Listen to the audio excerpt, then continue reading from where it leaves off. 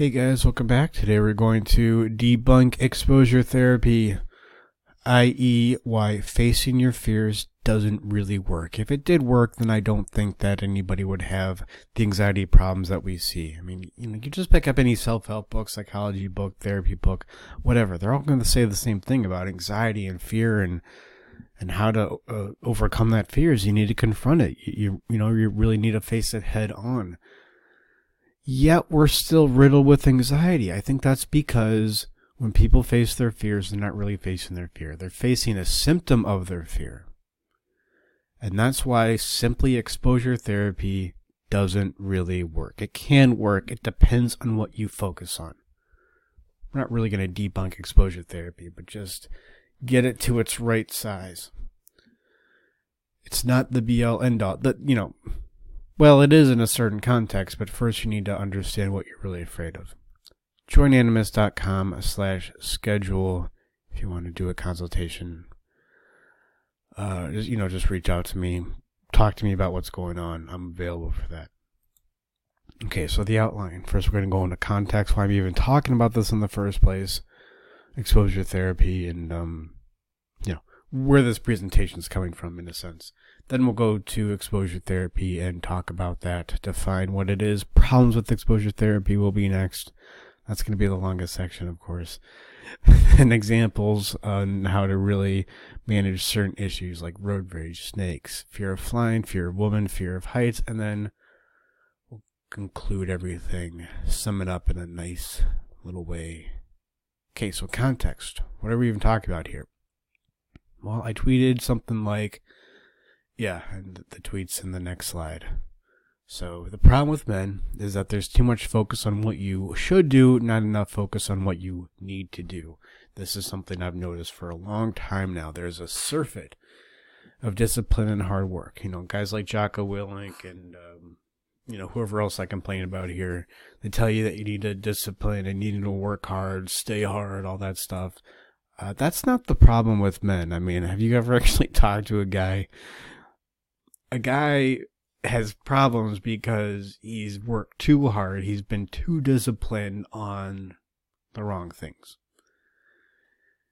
He thinks that so we're not lazy. I don't think laziness is an issue. We're just lost. We're just confused. We don't really know what to be disciplined. You can't be disciplined about everything. That's silly. You can't work hard on everything. That's silly. You need to focus on what to be disciplined on and what to work hard on. And you need to be focused. If you have anxiety, you need to be focused on exactly what you need to look at when it comes to that anxiety. And here's the tweet. Found it.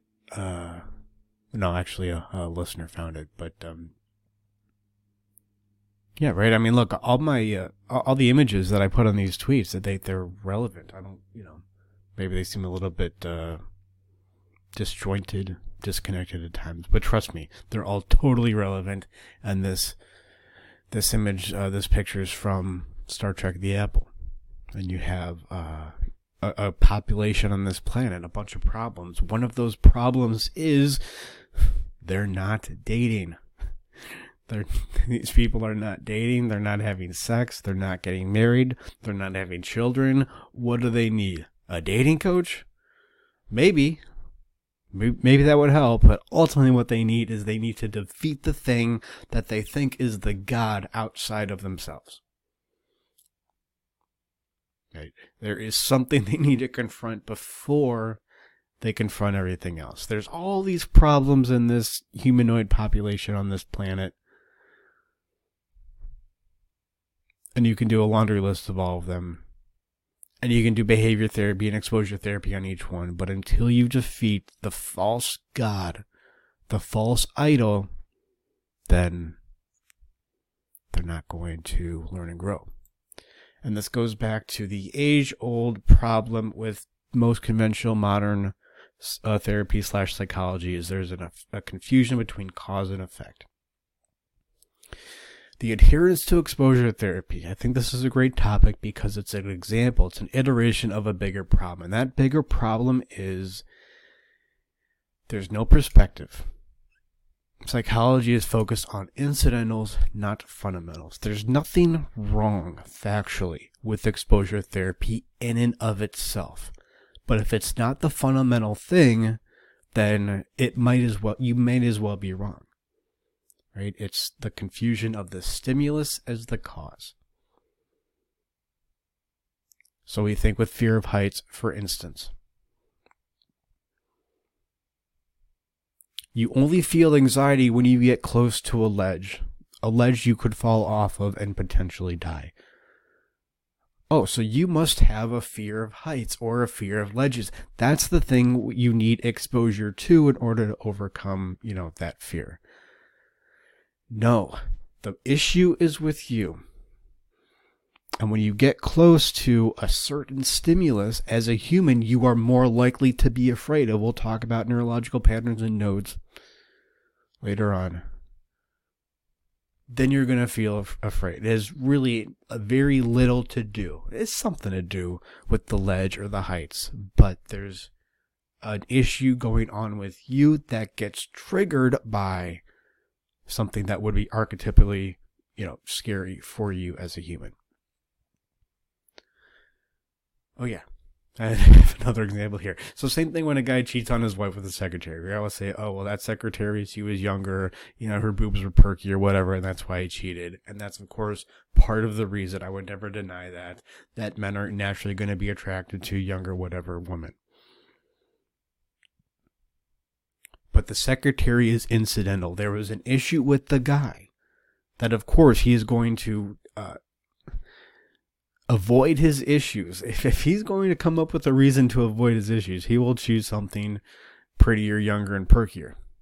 He's not going to choose, just a totally seemingly random example. He's not going to choose a doorknob, for instance. He's going to choose a pretty younger, perkier woman. So while symptom management can help, it's really not therapy. While exposure to ledges and maybe becoming more comfortable climbing cliff faces, that will help you overcome your seeming fear of the ledge, of the heights. It's not going to help you with your issue that was triggered in the first place by the ledge, by the height. So first, so exposure therapy. What is it? It's progressive desensitization to a feared stimulus. It's very similar, weightlifting analogy, right? It's very similar to progressive overload. How do you build a stronger legs? Is you introduce greater and greater loads, progressively greater loads to your legs. Your legs become used to that load and adapt. They become used to that load in your muscular system, but you also become used to it neurologically. Your neurological system becomes better adapted to handling heavier weights. And it's the same thing with exposure therapy. If a certain stimulus causes this fear response in you, what's happening biologically or neurologically is you don't have the neurological strength, in a sense, to handle that stimulus. So one way you can build up that strength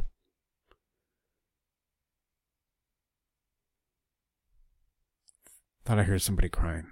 It's not my kids. So then you so one way to build up that strength is to put yourself in situations where you can, introduce it to some kind of progressive overload. And that's what exposure therapy is about, right? It's a way to adapt your neurology. Your brain's a body, your body's a brain. It's all the same system, and you are introducing it to greater and greater load so it can adapt appropriately. There's 5 steps. These are the 5 steps I have in my book, Man's Guide to Psychology.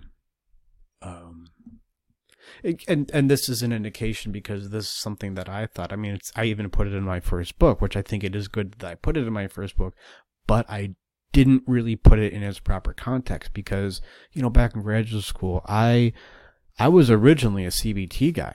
I looked at that stuff and I thought, oh, well, obviously this is the way you do it. But then things started to happen and I started to notice a different kind of therapy. CBT doesn't really work as well as you think it does. There's actually this whole, psychology, industrial complex, therapy industrial complex that supports CBT. And then you realize, oh, maybe there's another way. So I think it's interesting that this is in my first book as like a holdover from, what I originally thought about what proper therapy is. Not everybody agrees with these 5 steps in this exact order. I kind of took other people's ideas and amalgamated into this, and it's knowledge, observation, visualization. Well, let's just go to an example that'll make more sense. So knowledge, let's just say, we're dealing with snakes. So knowledge, you need to know that maybe a certain snake that you're going to handle isn't poisonous. You're not going to die. Right? You just know on some level, on some factual level, you're not going to die. Then you observe other people confront that fear. So maybe you would observe snake handlers, and and there's tons of YouTube videos. And say, I don't want to dissuade you from partaking in any kind of exposure therapy because there's tons of great YouTube videos out there, for instance, that can help you overcome whatever your fear is. And observation is, I think, a good part of that process. But it's not going to matter unless you're focused on things that are fundamental in your psyche, ultimately. So then you visualize. I think visualization can be really helpful. You visualize, in this example, you visualize yourself in your mind's eye handling a snake. Then you desensitize yourself to it progressively, as I said on the previous slide. So you stand in the same room as a snake. You walk towards it. There's steps to this. When I was in grad school, in one particular school, my advisor did a lot of work with misophonia, which is when, there's nails on a chalkboard. People who have PTSD and, trauma and stuff, they tend to act, they tend to have a worse negative reaction to those kinds of discordant sounds.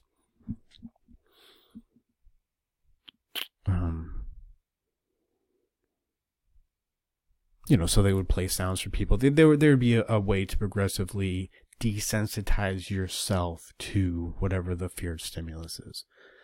We all find that sound annoying, but some people just really can't handle it.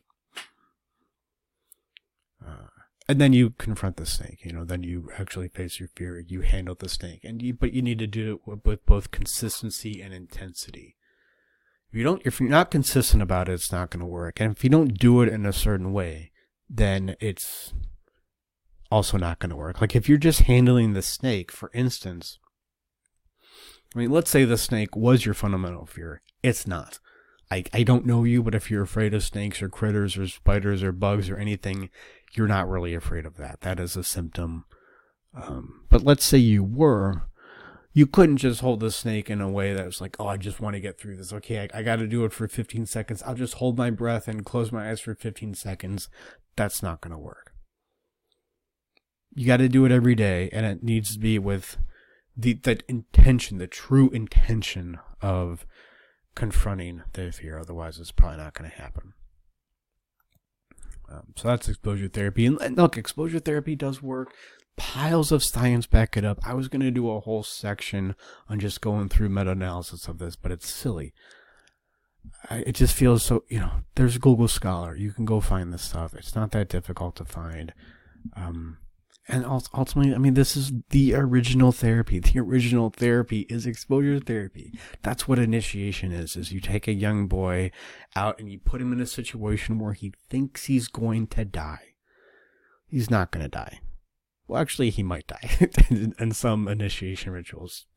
Hey, in certain indigenous, hunter-gatherer tribes, they bank on the fact that they are going to weed out about 40% of the male population before puberty. And then, for some reason, those societies tend to work well. Or work better. It's not really a society. It's not a civilization, but So yeah, you put this young boy out in a situation where he thinks he's going to die. Right? You're exposing him to a fundamental fear of death. Okay, that's a more fundamental fear, and I think that's an indication of the problem with exposure therapy is because like even in these indigenous primitive tribes, they are able to understand that if you want exposure therapy to work, it has to be a fundamental fear. It can't just be an incidental fear that you have as a result of anxiety or something else. Yeah. Primitive tribes get that. They also get the distinction between men and women, between male and female.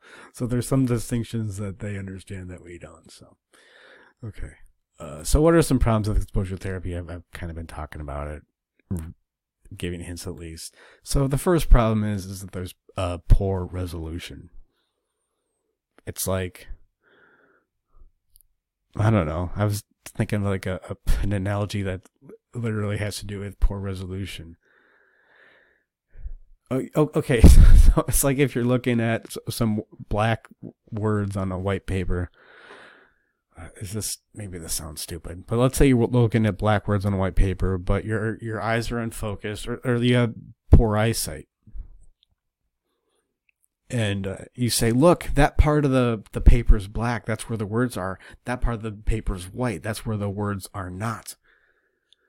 Like, yeah, you're right, but you got to tell me what the words mean. You got to put on the right pair of glasses. There's too much focus in exposure therapy on the incidentals because people come in and say, oh, I'm afraid of X, spiders. So based on the CBT model, not the depth psychology model of, oh, maybe there's something unconscious there that's giving rise to the symptoms that you see. In this case, the fear of spiders. They go, oh, okay, you're afraid of spiders? Well, you got to confront your fears. Let's put you, let's do the progressive desensitization thing with spiders. Very equivalent. It is like ibuprofen as a fever reducer. Is the fever the sickness? No, that is a symptom, and that is a helpful symptom actually, right? Because you have a high fever to help kill off the virus. Taking ibuprofen to reduce the fever, yeah, that can manage the symptom, but is it really the virus? No. It's just incidental to the virus. Analogy here is any functional workouts. I think in my gym tour, I said, that's the one word you can't say in Homo Dojo. My gym is functional. And it's very similar to functional workouts. So when people do something like a Turkish get-up, they think they're training their balance, but you're not training your balance. You're not training your mobility.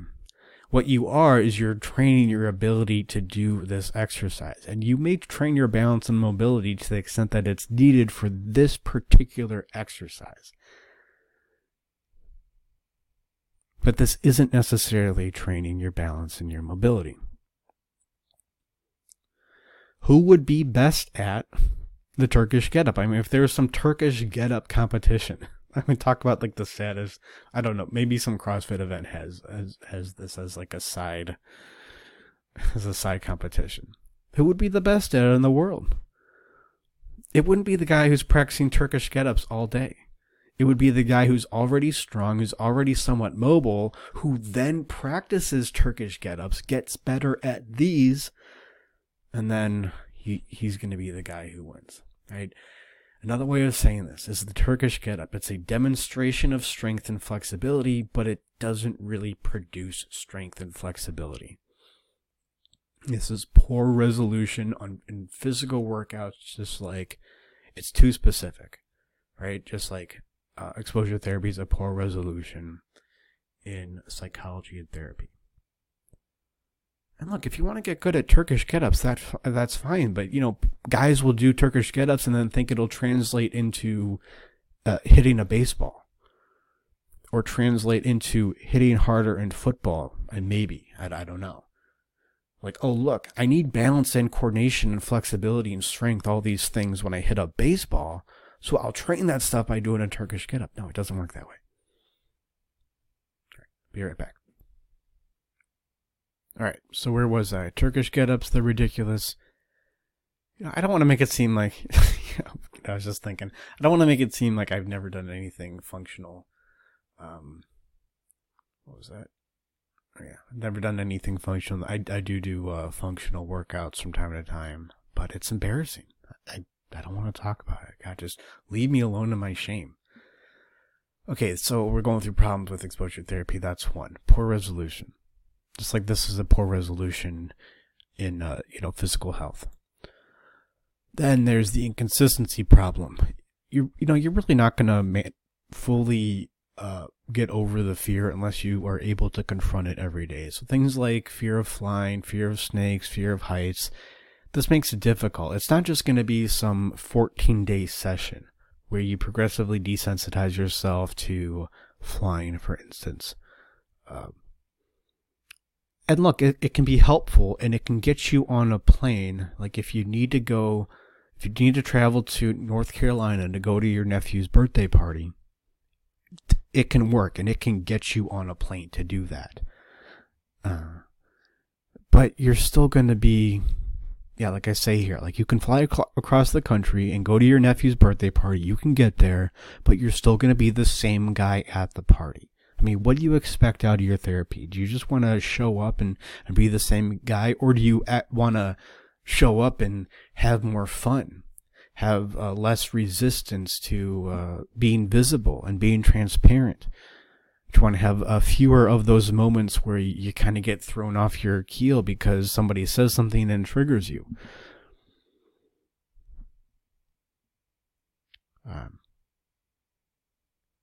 Well, that's kind of an exciting point. So yeah, a lot of these exposure therapy studies, they'll get you on the plane, but there's really a lack of resolution to the fear. Because you're just becoming more comfortable with one of your symptoms. You're not really resolving the fear. You're not resolving the source of the fear. Which is difficult to do. What I'm trying to say, it's difficult to do unless you can be consistent, unless you can really do it every day.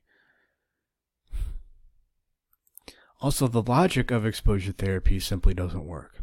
I mean, if I say if A explains B and C explains... if A explains B and C, and B explains C but not A, I mean, which one of those is the right... I gotta change that. So, yeah. So to say that again. A explains B and C. And B explains C but not A. Right? Which one of those theories is more encompassing or at least more fundamental? Of course, it's going to be A and not B. What I'm trying to say is, due to its narrowness, if exposure therapy is true, then only exposure therapy would work. I mean, if the only way you could if you could overcome a fear was by confronting whatever that specific fear was directly, then only exposure therapy would work.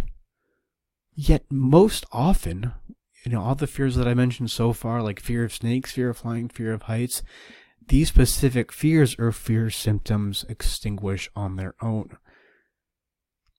I used to bite my nails all the time. I guess this isn't, now I'm saying it's not the best example because it's not really a fear, but it works in that it's an instance of anxiety. I used to bite my nails in my probably later teens, early 20s. Obviously, when my life was the worst it's ever been. I had anxiety. Nail biting was a symptom of my anxiety. I stopped biting my nails. I never did any I've tried. I think I probably tried. I don't really remember. But I never did anything like, okay, I'm going to, put a bad tasting chemical on your nails. So, what happened was I inadvertently managed other anxiety issues, and then I just stopped biting my nails. Now, I mean, just to think of biting my nails, it seems ridiculous. I had a client say this to me one time. I've had several clients say something to this effect, but this one in particular stood out. He said something to the effect of, "I'm able to fly again." We never worked on his fear of flying. I never did any progressive desensitization, never went on any of those fear of flying YouTube simulators that if you want to try out, like, if you need to get to your nephew's birthday party, I say go for it, but he never did anything like that, and he's able to get on a plane. He just didn't even think about it because we managed other more fundamental issues. So if exposure therapy was true in the way that they say it's true, this wouldn't happen. What exposure therapy ultimately ends in is compensation. Like, yeah, you change the specific behavior. You change how your neurology reacts to a specific behavior. But if the anxiety's still there, you're going to find some other outlet for it. And there are these things called nodes, which are pretty well researched and well understood. The problem is we don't know exactly how they're organized, so maybe I'm going off to a little bit of a limb here when I talk about this. But the idea is, your brain comes as a circuit board that is more likely to be wired in a certain way. It's not a pile of microchips that can form in any way possible. There are specific ways, there are specific connections that your brain is more likely to make. And what nodes are these predetermined networks. So what this means is your fear is not about what it's about. The guy who cheats on his wife with his secretary, it's not because she's young and perkier. He's more likely to manifest. Sorry to use that Gen Z term. It's not going to manifest his symptoms. He's going to be more likely to manifest his avoidance anxiety symptoms in a younger secretary. But that doesn't mean the younger, perkier secretary is the problem. Those are two different things. Also, you are not born afraid of spiders. But if you do have anxiety, it's more likely to be about spiders. Infants are not afraid of spiders. They're not afraid of snakes. The only thing I think that we're really afraid of is loud noises. I don't even think we're afraid of ledges. I think it's more like our pupils dilate. An infant's pupils will dilate when it's put in the presence of a snake, but it's, pupils can dilate out of fear, but they can also dilate out of curiosity. I think it's just a more curious thing for the infant. It's not necessarily afraid of it.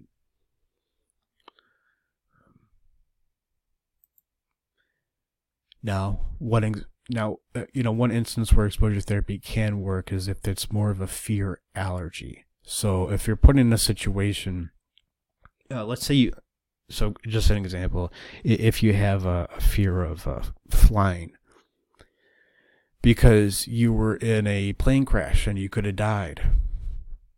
Right now you have this, traumatic memory, and now you're afraid of flying. Okay, then exposure therapy can be more helpful in those situations, like, shell shock, for instance.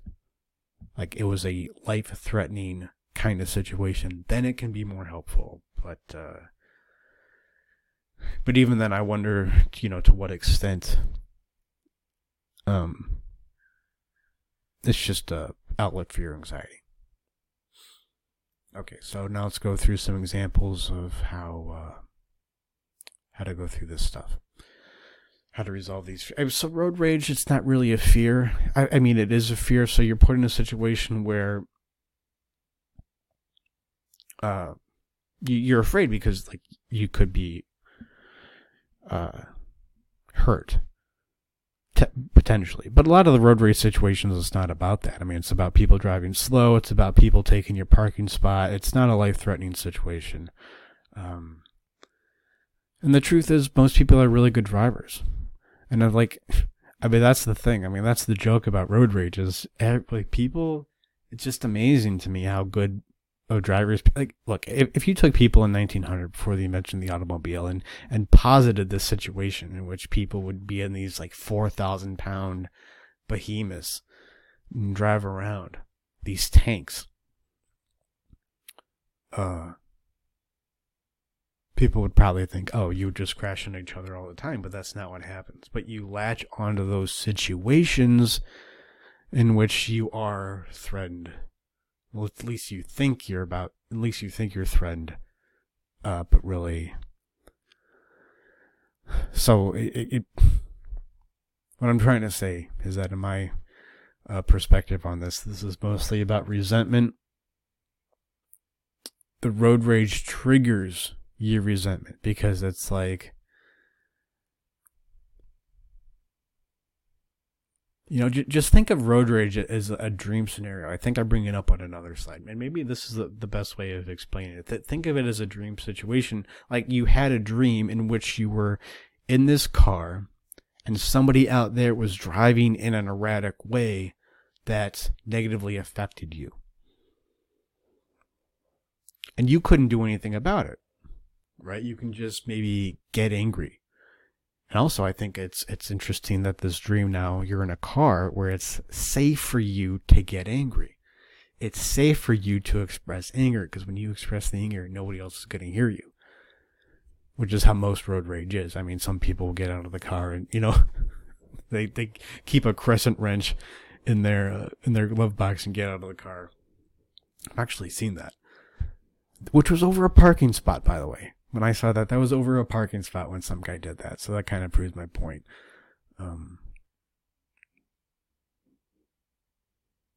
Yeah. So you're in the safe place where you're able to vent.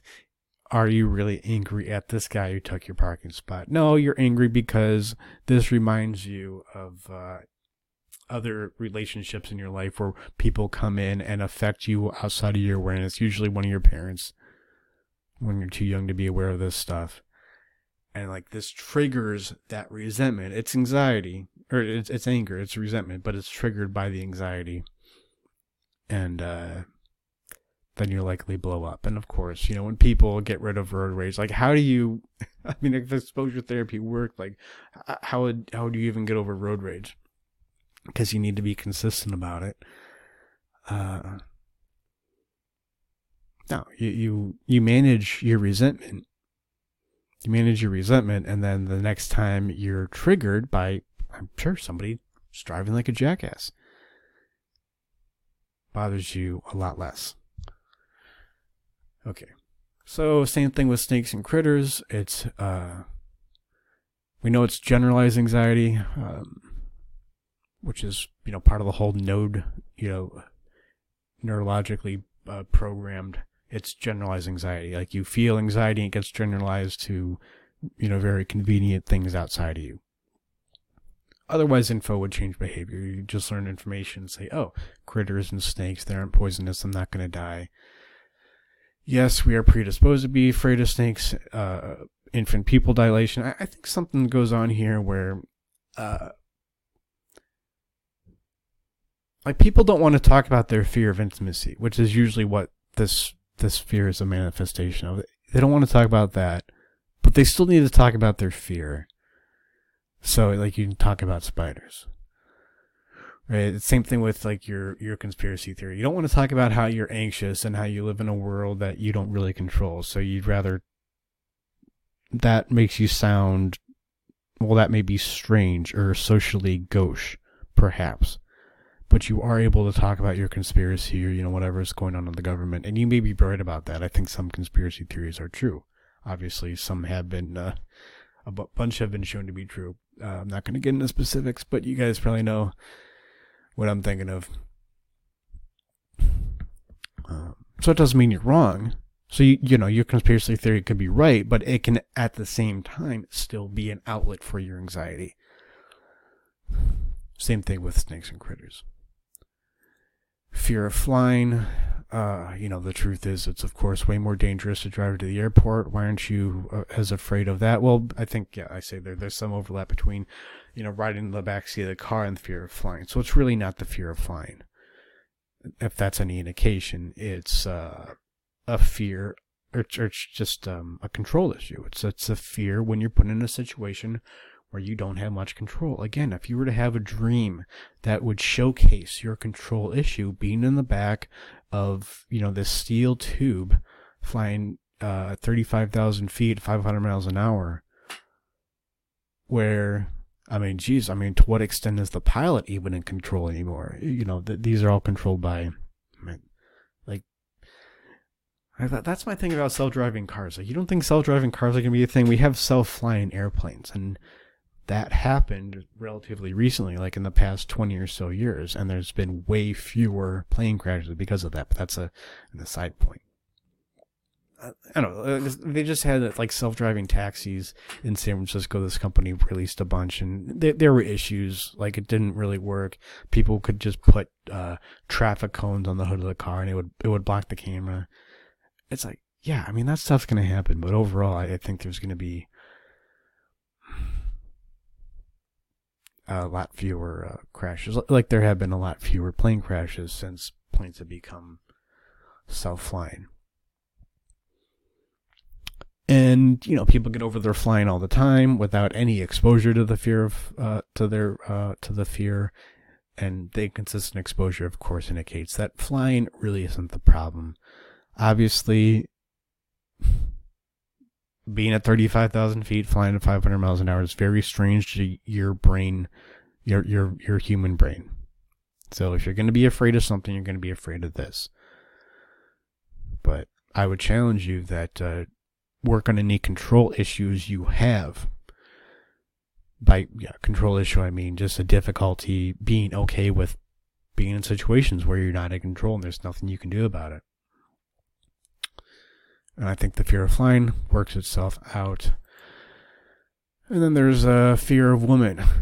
Why would you be afraid of women? What can one woman do to you? I mean, I understand why women would be afraid of men, because we can hurt you, and it wouldn't be too difficult. Although, you know, I have a complaint about modern movies. I just watched Fast 10, and obviously it's awesome. It's, you know, it's bad, but it's good. But it's mostly good. And obviously there's just a bunch of fight scenes. I mean, you guys have seen these movies where this woman, I mean, not only is it a situation where one person beats up 5 people at the same time, but it's one woman beating up 5 men at the same time. I'm thinking, how many, I know like we're supposed to like show women as like super empowered and everything, but how many women are being killed now or will be killed because they see this scene and they think, oh, I can beat up men? I don't know. It's probably not that big of a difference. But so what are you afraid of with women? I think you're afraid of how the interaction with women will expose something about you. Women elicit this reaction, women elicit this exposure because they're high value, especially at certain times. Even though with women, yeah, like the surf analogy. It's like there's, you miss a wave, there's going to be another one, clearly. If you miss a wave in surfing, you don't go, oh, that means something about me. Oh, I'm this and that. Oh, I'm such a nerd, I'm such a dork. Why? Because you don't take it personally.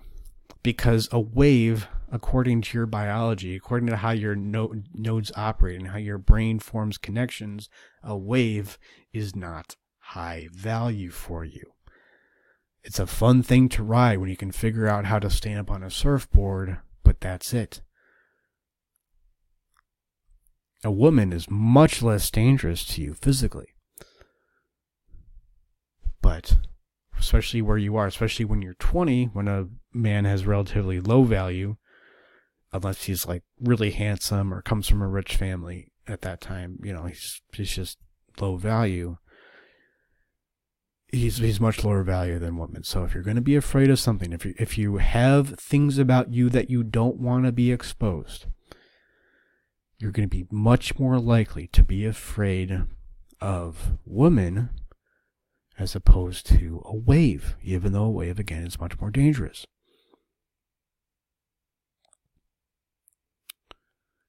Although, as I say here, this is one situation where I just recommend exposure therapy for no other reason, really. I mean, well, there's a few other reasons. But, for the obvious benefit of you can actually go out with women when you talk with them.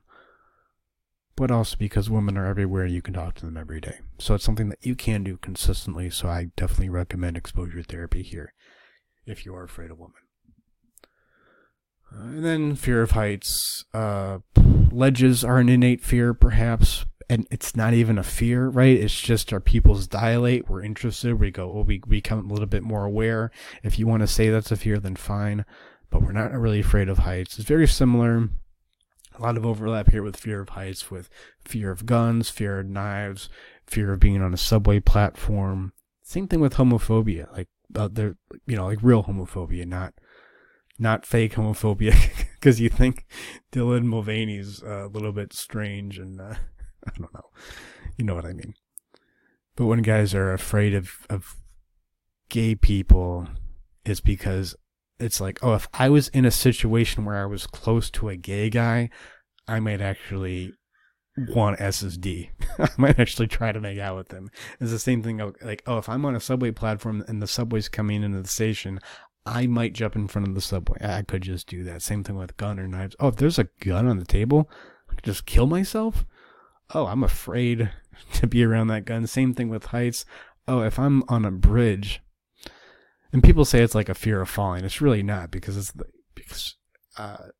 you have the same fear when you're on a bridge and there's a railing and you'd have to really try to jump off. You're not just going to get pushed off or something. You're afraid to die, and you're afraid that you might push yourself or you throw yourself off the ledge because you have really good reasons to kill yourself. Because you have things in your life where that seem insurmountable, and you think, oh man, if I just died, then I wouldn't have these problems. And you may not think this too explicitly. I don't think you need to think this stuff too explicitly. Without, like, you get a few tragedies in your life and you don't really know how to manage it, and brings up the psychological issues that are just a mess.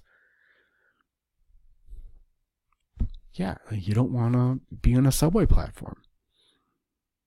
Doesn't mean, when you get the thought, I want to jump in front of that subway train, that doesn't mean you really want to die. As I argue, yeah, that means a part of you needs to die. That means it's time to grow and evolve into a next phase of your development. So you're right in a way. A part of you does need to die, not your entire being. You need to live so you can move on from that and tell us how you did it. It's really important for us.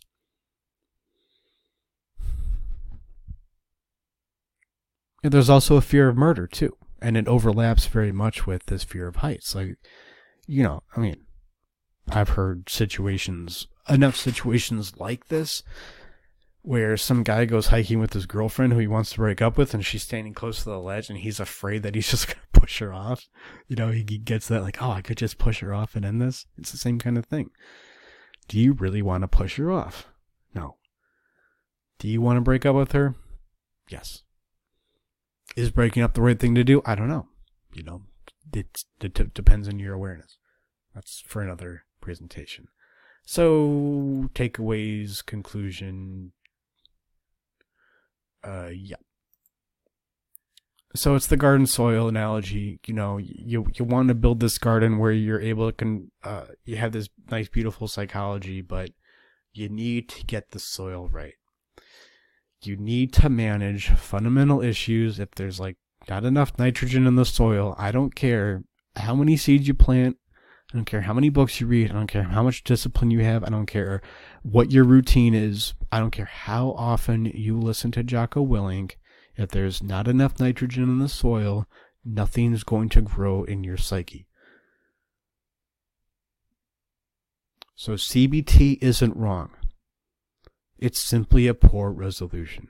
It's like Turkish get-ups. It's like telling you to just plant seeds harder. You need to get up at 6 a.m. every day and plant seeds even harder without addressing the nitrogen content of the soil. Yes, exposure is right. Of course, you need to expose yourself to whatever it is you're afraid of, but the question remains, what are you really afraid of? And these incidental things that most exposure therapy works with, like fear of snakes, fear of flying, fear of loud noises, misophonia, or discordant noises, these seem to be mostly incidentals. Obviously, you can't talk about garden and soil analogy. No tree can grow to heaven unless it reaches its roots down to hell.